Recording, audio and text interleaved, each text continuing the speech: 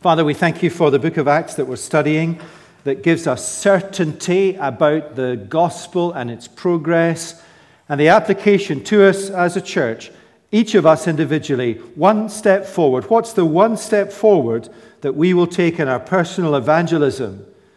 And if all of us, all 400 of us across the church family, take one step forward, then we'll take one big step forward as a church in holding out the gospel or embracing the work of the gospel in the world, whatever dimension it is of evangelism and mission. And we pray that that practical encouragement will impress itself on us this morning for Jesus' sake. Amen. Now, Luke records the promise of Jesus that Ian read at the beginning of his gospel. Let me just read it again for us. You will receive power when the Holy Spirit has come upon you, and you will be my witnesses in Jerusalem and all Judea and to Samaria and to the ends of the earth. And we come this morning to Luke chapter 8, page 916, which is where the first major fulfillment of that promise about the gospel going out from Jerusalem happens. So we're reading about the first major movement of the gospel in the history of the church in fulfillment of Jesus' promise. And it's been in the context of significant opposition, both internally and externally, all of which culminated in chapter 7 in Luke's description of Stephen, the first Christian martyr. The opposition is fierce, but the gospel goes forward. So let's pick up the narrative reading at the beginning of chapter 8. And Saul approved of Stephen's execution. And there arose on that day a great persecution against the church in Jerusalem, and they were all scattered throughout the regions of Judea and Samaria, except the apostles. Devout men buried Stephen and made great lamentation over him. But Saul was ravaging the church, and entering house after house, he dragged off men and women and committed them to prison. Now those who were scattered went about preaching the word. Philip went down to the city of Samaria and proclaimed to them the Christ. And the crowds with one accord paid attention to what was being said by Philip when they heard him and saw the signs that he did. For unclean spirits, crying out with a loud voice, came out of many who had them, and many who were paralyzed or lame were healed, so there was much joy in that city. But there was a man named Simon who had previously practiced magic in the city and amazed the people of Samaria, saying that he himself was somebody great. They all paid attention to him, from the least to the greatest, saying, "This man is the power of God that is called great." And they paid attention to him because for a long time he had amazed them with his magic. But when they believed Philip as he preached good news about the kingdom of God and the name of Jesus Christ, they were baptized, both men and women. Even Simon himself believed, and after being baptized, he continued with Philip. And seeing signs and great miracles performed, he was amazed. And when the apostles at Jerusalem heard that Samaria had received the word of God, they sent to them Peter and John, who came down and prayed for them that they might receive the Holy Spirit. For he had not yet fallen on any of them, but they had only been baptized in the name of the Lord Jesus. Then they laid their hands on them, and they received the Holy Spirit. When Simon saw that the Spirit was given through the laying on of the apostles' hands, he offered them money, saying, "Give me this power also, so that anyone on whom I lay my hands may receive the Holy Spirit." But Peter said to him, "May your silver perish with you, because you thought you could obtain the gift of God with money. You have neither part nor lot in this matter, for your heart is not right with God. Repent therefore of this wickedness of yours, and pray to the Lord that, if possible, the intent of your heart may be forgiven you. For I see that you are in the gall of bitterness and in the bond of iniquity." And Simon answered, pray for me to the Lord, that nothing of what you have said may come upon me." And when they had testified and spoken the word of the Lord, they returned to Jerusalem, preaching the gospel to many villages of the Samaritans. Now an angel of the Lord said to Philip, "Rise and go towards the south, to the road that goes down from Jerusalem to Gaza. This is a desert place." And he rose and went, and there was an Ethiopian, a eunuch, a court official of Candace, queen of the Ethiopians, who was in charge of all her treasure. He had come to Jerusalem to worship and was returning seated in his chariot, and he was reading the prophet Isaiah. And the Lord and the Spirit said to Philip, "Go over and join this chariot."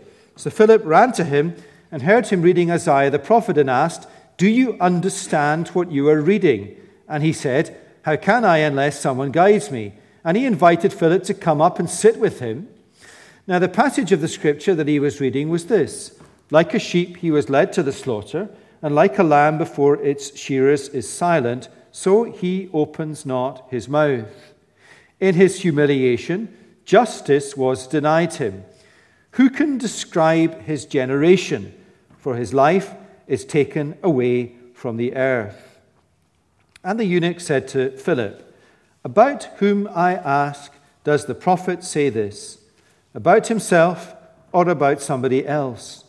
Then Philip opened his mouth, and beginning with the scripture, he told him the good news about Jesus. And as they were going along the road, they came to some water. And the eunuch said, "See, here is water. What prevents me from being baptized?" And he commanded the chariot to stop, and they both went down into the water, Philip and the eunuch, and he baptized them. And when they came up out of the water, the Spirit of the Lord carried Philip away, and the eunuch saw him no more, and went on his way rejoicing. But Philip found himself at Azotus, and as he passed through, he preached the gospel to all the towns until he came to Caesarea. Amen. Now, if you see the back of the service sheet, I want to draw out from this one big picture point, a kind of Google Earth, above the trees point, and then two more practical, applied principles down in the ground, in the kind of grist to the mill, the muck of life, the reality of evangelism. Now, the big picture point, be certain that Jesus' promise will be fulfilled. And you'll understand why Luke makes such an emphasis on this at this point in the narrative. Now, the promise, we read a couple of times, that the gospel will go to Jerusalem, and then Judea and Samaria and to the ends of the earth. So let me take you into what may have gone on when Jesus said that promise to his disciples. They were all there, and he said it to them, and we know it's come true. But as soon as the word Samaria was mentioned back then, Peter would have turned to John and said, "I don't think so.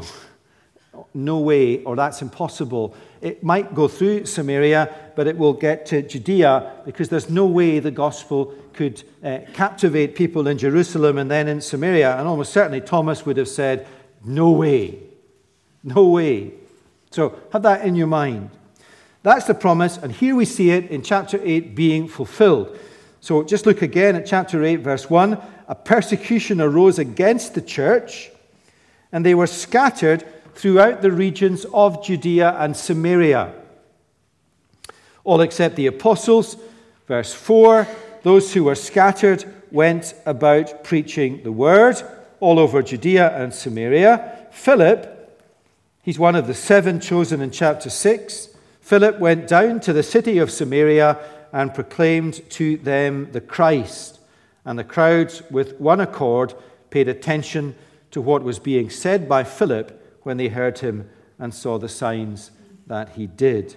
Now, this is such a significant event in the history of the church. It is the first major movement of the gospel out from Jerusalem, the first major step forward in fulfillment of Jesus' promise that the gospel will go to the ends of the earth.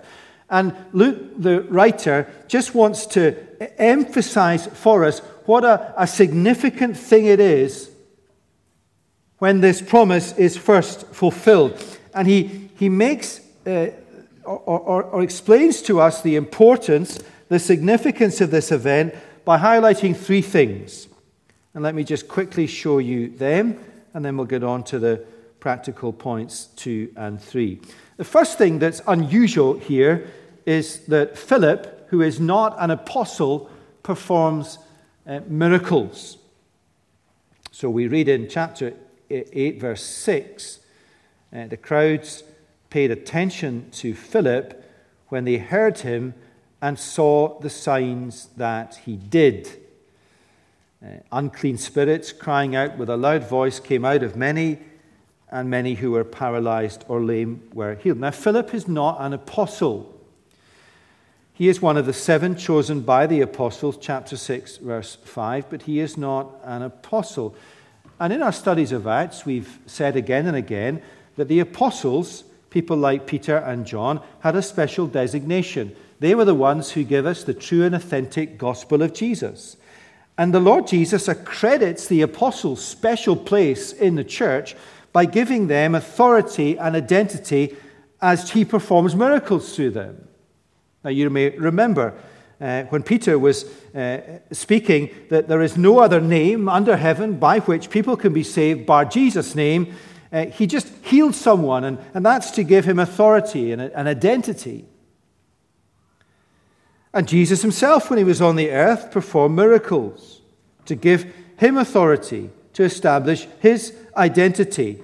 And we've been saying all along in our studies of Acts, that's not normal. It's not normative now for people to do these things like the apostles did, like Jesus did. But Philip's not an apostle. So why is he doing it? Or if you went back a couple of pages and you read about Stephen, he's not an apostle, and yet he does stuff like this as well. Stephen and Philip doing stuff that only apostles do. And they are exceptions. You're not going to find other examples across the New Testament. Why do these two, Stephen and Philip, do these things? The answer is because they are at either side of the line of the first major, significant advance of the gospel in history out from Jerusalem. So Stephen is on the left-hand side of the movement. He's the martyr that causes the movement, and Philip is the first evangelist in Samaria. And so what God is doing, or Jesus is doing, is he's saying, look, these guys are performing miracles because I want you to know that this event is so significant in the fulfillment of my promise. Now, the second thing that attests to the significance of this moment is the extraordinary divine organization of the events described. Now, God is always sovereign. He's always at work, working things for the progress of the gospel. But here it is very, very overt, so that it is unmistakably clear to us that this is God's work. For example, the very catalyst to the expansion of the gospel is the opposition. There's a little hint for what follows in chapter 9. The man who ravages the church, Saul. Rog will show us next week how extraordinarily God turns his heart around and he proclaims the gospel. Now, the conversion of Saul is not normal. It's just God at this early stage.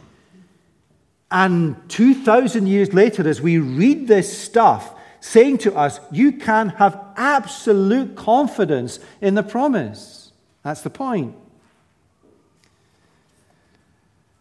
I think the best example, though, is at the end of the account of Philip with this man in his chariot.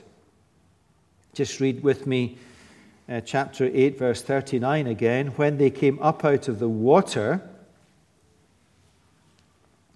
just to say that depending on what particular Baptist line your commentary takes, some seek to argue that because this was a desert place, there was only enough water for sprinkling.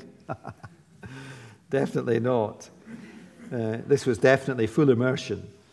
It doesn't matter, though. When they came up out of the water, the Spirit of the Lord, now this is extraordinary, he carried Philip away. I mean, he was transported away. That's not normal. It's miraculous. These little details are lost in this. We're so quick to look at what we can learn from Philip and about evangelism and the Ethiopian and his chariot and draw dotted lines to the equivalents of chariots now. But this is extraordinary. These events are extraordinary, they are singular, they are striking.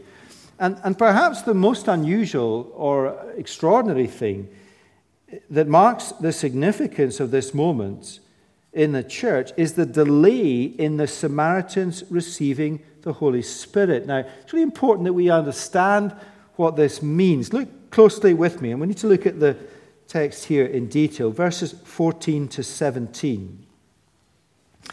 When the apostles at Jerusalem heard that Samaria had received the word of God, they sent to them Peter and John, who came down and prayed for them that they might receive the Holy Spirit, for he had not yet fallen on any of them, but they had only been baptized in the name of the Lord Jesus. Then they laid their hands on them, and they received the Holy Spirit. So what's happening here? It is absolutely clear from the whole of the New Testament that the Holy Spirit is received by a believer at the point of their conversion. Now, how do we know that? You cannot be converted to Christ without the Holy Spirit, because the Holy Spirit is the Spirit of Jesus that indwells the believer when they are converted, thus bringing to them all the benefits of salvation in Christ. That's why the New Testament always describes a Christian as someone who is in Christ, or someone in whom Christ lives. And when you become a Christian, the Holy Spirit comes to dwell in your inner being, and the Holy Spirit is a person, the person of Christ in you, and all that his death achieved and all that his resurrection life achieves is given to you at that moment. Let me give you just one reference from outside Acts, a very helpful one, Ephesians 1:13. In him you also, when you heard the word of truth, the gospel of your salvation, and believed in him, were sealed with the promised Holy Spirit. So let me just make that live for us in the room now. In Christ, you also, whoever you are, and maybe you're simply here today for Ephesians 1:13 because you're not a Christian yet. In him you also, when you heard the word of truth, repent for the forgiveness of your sins, come to Christ, trust in him. When you heard that, which is the gospel, the good news of your salvation, when you believed in him, right now, when you believe in him, you are sealed with the promised Holy Spirit. Not down the track, now. Now. I think we get confused on this because in my life, the Holy Spirit lives because Christ lives in me. The problem is the Holy Spirit simply hasn't yet got all of me. And we need to be emboldened, empowered, filled with the Holy Spirit in the sense that we let go or put off our sin and let the Holy Spirit have his course, not its, never its, his course in our lives. It's a bit like if my life is like a ship in enemy hands and I become a Christian and the Holy Spirit takes the bridge. The Holy Spirit has my inner being. I am fundamentally Christ's. But my life, like a ship, even though the bridge is taken, has all sorts of parts of it that are still needing to be released. Now, hopefully that makes things clear for us. And the delay here in Acts 8, the delay here is not normal. it's unusual, and it's meant to show us that this event is of such significance that it's going to be, if you like, a mirror of Pentecost back in chapter 2. The other reason the Holy Spirit is delayed is because Jesus wants the Samaritan Christians to know, and he wants the Jewish Christians to know, that there is absolutely no difference between them. So that one group can't say to the other group, well, you had the big guns, Peter and John. And that's why the big guns, the Jewish apostles, were sent down to Samaria to bring the Holy Spirit to them. You imagine in the early church if there were arguments between the Jewish Christians and the Samaritan Christians who were like chalk and cheese. I went to watch Celtic demolish Hibernian last night. They were wonderful. They really were. It was just great to watch. It's like Rangers and Celtic, or whatever else your comparison is. And you just would not want either side to think that they had a special blessing from God. So that's what's going on here. Now, hopefully Luke has convinced us and persuaded us that this is a significant moment in the history of the church when the gospel went from Jerusalem into Samaria, the first fulfillment of God's promise. And you're sitting here and you're thinking, yes, I'm convinced, but so what? So what? Not so what, why I have spent all that time, but why does Luke spend all this time saying to us this is such an important event? Here's the so what, so that we can have certainty, so that we know absolutely for sure that Jesus, when he makes a promise, he will fulfill that promise. Why do we need that certainty? Because wherever we are in history, whatever country we're in, whatever street we're in, whatever neighborhood we're in, whatever evangelism we try to do, it will never ever feel like wherever we are that Jesus' promise is going to be fulfilled. Never. When Mark comes to speak to us in 2 weeks' time from a country where we think the gospel is moving forward rapidly, and it is, but there are still billions of people who don't know Jesus, he will tell us it never feels for a moment that things are going to move forward anymore. It's all going to come to a juddering halt. It's all going to come to a juddering halt at the time in history I live. Because look at the walls in front of us, the walls of apathy or the walls of antagonism. They will never, ever, ever break down.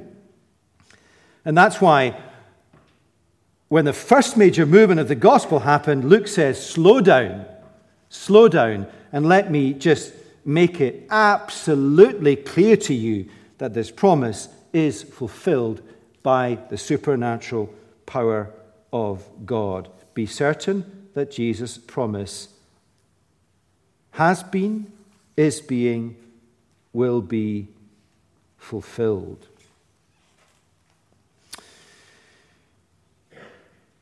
Now, we're about to send David Loescher off to join Kirsten and the team in Gracemount. As elders, we recently had an evening with Andy Robertson to hear about the beginnings of the gospel work in Charleston, and it is so fragile. So fragile. People who are converted out of addiction, so likely to fall away. So fragile. Redeemer, what a risk. What a risk. Generation in Scotland looking to plant 30 churches in the next 20 years. No chance.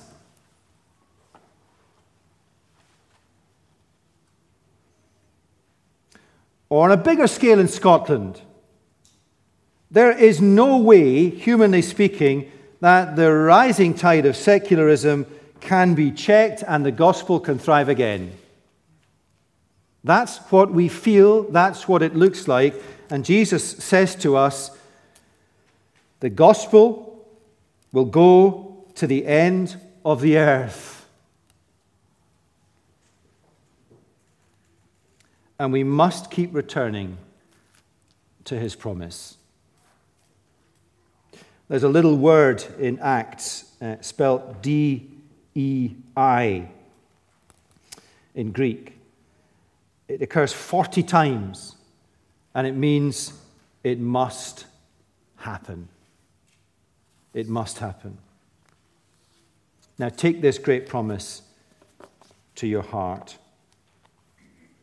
And it's good for us to wrestle in our Bibles with theology, but it's also good to us to wrestle with the facts that the gospel will go and is going to the end of the earth. Put spring in our step, confidence. Now let's get to the practical stuff, and you'll see two headings. We'll come down now into the wood, into the trees, into the tangles, into the branches of real life. 2 points. Firstly, be certain that the gospel goes forward to new and surprising places. Now, we know that Jesus said the gospel will go out from Jerusalem to Judea and Samaria. But as I said earlier, had you lived in the first century world, you would have seen that as a very surprising, perhaps even impossible place for the gospel to go. Given the tensions and the history, there is just no way Samaria would be receptive to the gospel. Yet that's where it went. That's where the first major movement was, to Samaria. And it's striking that the first major movement of the gospel was to an impossible place. Not like the 10th or the 20th movement when the impetus had been running. The first big movement was to an unlikely place. There was genuine and real response to the gospel. And that is a surprise. If you were to sit down and have a discussion back then, if you were to sit down and have a mission planning, strategic meeting, you would not have plunked for Samaria. Why is that important that we see that? Because we need to be certain that the gospel goes forward to new and unlikely places, which cautions us against assuming that the gospel cannot go there or it's not going to happen there. And why is this so important? Because if we think, where do we think the gospel can go in a city or a country or a region of the world or a country of the world? If we think, where do we think it's going to go, all of a sudden we're going to shrink the globe to about 20%. Or we're going to shrink Scotland to 20%. Oh, God has said to us that the vision for Scotland must be through the cities. How do we know that? How do we know that? What we see in history in terms of renewal or revival is the gospel springs up in all sorts of likely, unlikely places, and some likely ones. We need to be careful not to narrow our horizons as to how and where, which particular ministries will be the most effective, or how the building we have, which is not here, when we get to refurbish it, will be used most effectively to spread the gospel. One of the godsends to us is that we've had 2 or 3 years to think and pray about it. How are we going to use it? And let's not limit God. Now, right in front of me, and it's been niggling me for about 2 minutes, so I need to say it out loud, Dick Anderson. You just sat in the wrong place, Dick. How many years ago? 60 years ago, Dick and Joan had a strong sense of vision from the Lord to take the gospel to the Turkana people in Africa. And we're told, you must be daft. You can't live there. You can't take Western family there. But God didn't think it was daft. And the gospel is there. And people have become Christians. And there are churches established. That's normal. People like Sam and Andy Robertson are part of the Generation church planting network in Scotland. Generation's vision to plant churches in Scotland is a good one. They would ask us to pray for impetus, They would ask us to pray for planning, but they would ask us to pray that they would sit light to planning, lest they do not have an expansive enough vision to watch where God is growing his church in this country. So, for example, 20 years ago, had you said, what about the borders of Scotland, which is a tough place for the gospel? But now the Borders has a railway. And in each of the major Borders towns, there is either a new living church or one about to start in the next 5 years. And God has put it into the hearts of half a dozen people to go there and work together. And God has moved people physically into the Borders who have lots of money, who are going to pay for these churches. And the green shoots will come up there, which is wonderful. Across the world, where is the gospel going to spring up next? It is striking that North Korea is in our news every day. Every day. And who knows if the next set of global talks will lead to some kind of deal and concession so that Western industry and Western wealth can pour into North Korea. And the concession is the door that has been shut to the gospel is just slightly ajar.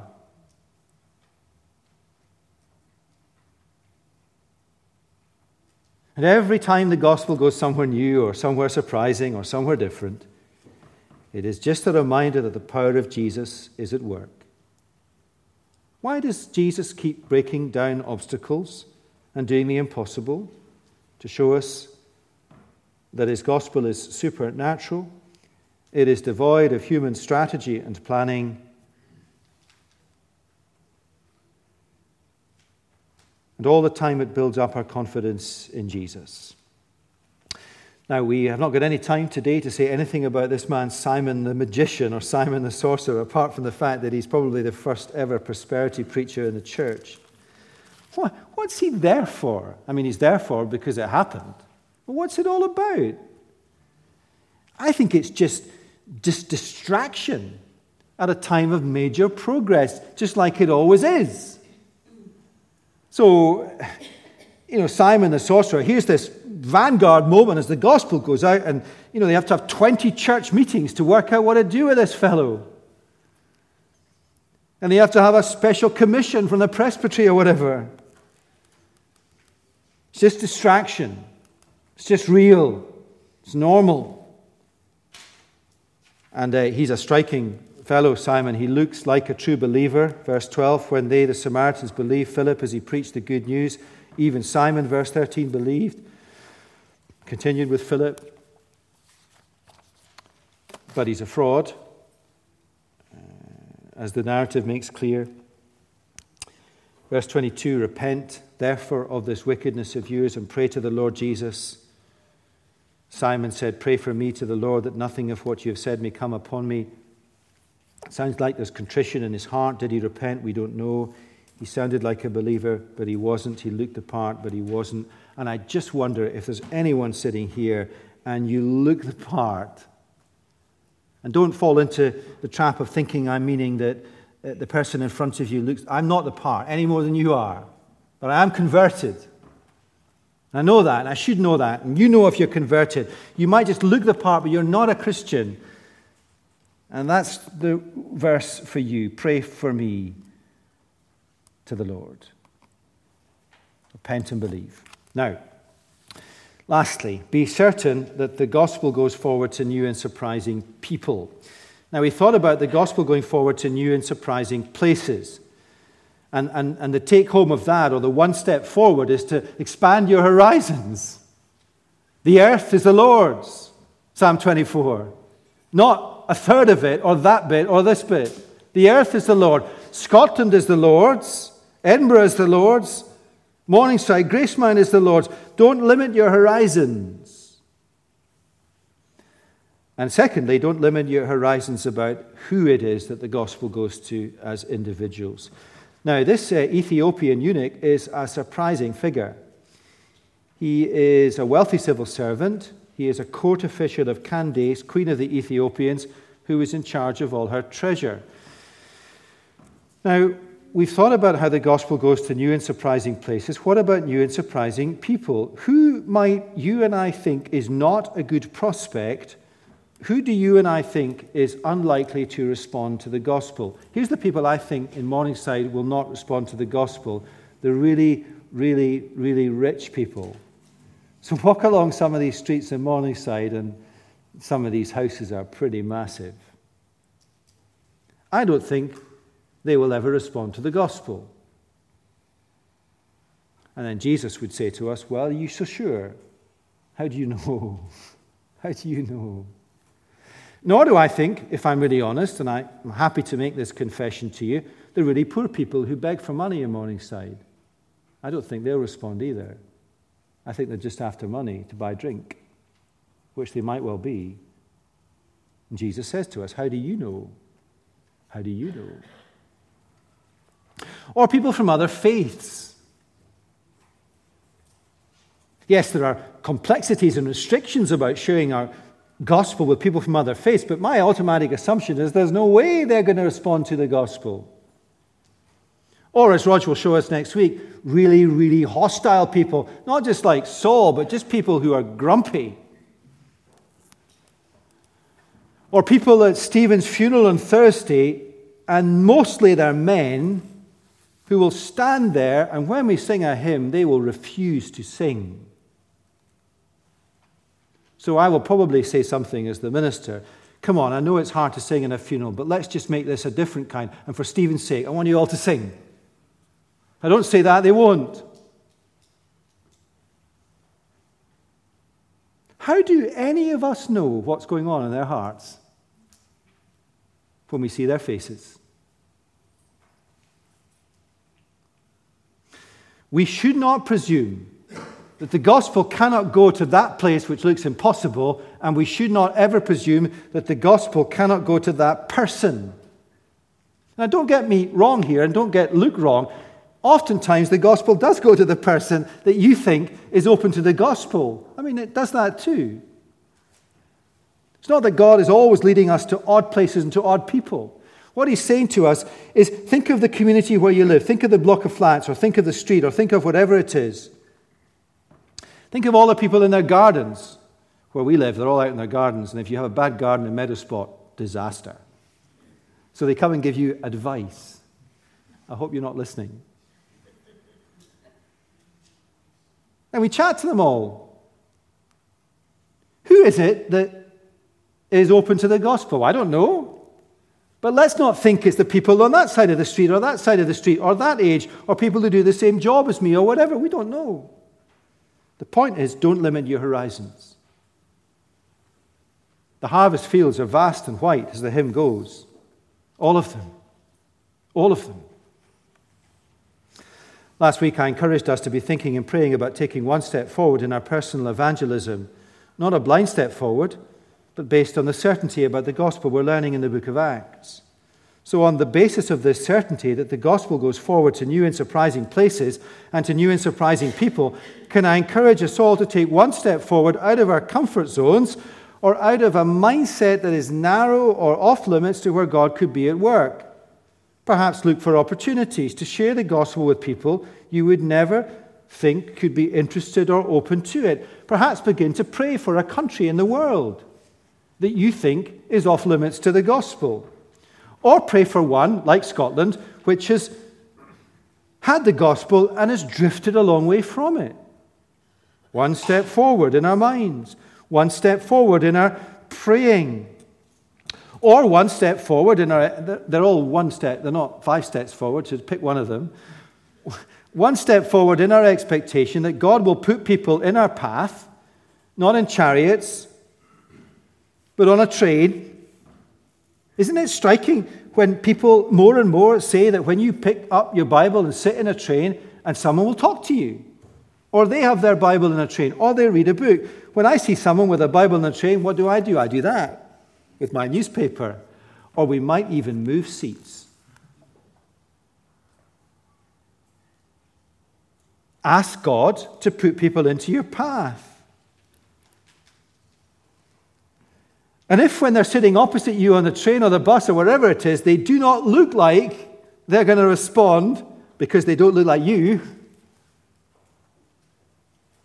how do you know? How do you know? If you find somebody on the train reading Isaiah chapter 53, well, that's your lucky day. Do you know, though, what I would do if I saw somebody reading Isaiah 53? Often, I wouldn't say a thing. What do we do? We say, what are you reading? What's that you're reading? I just noticed you're reading your Bible. Do you understand it?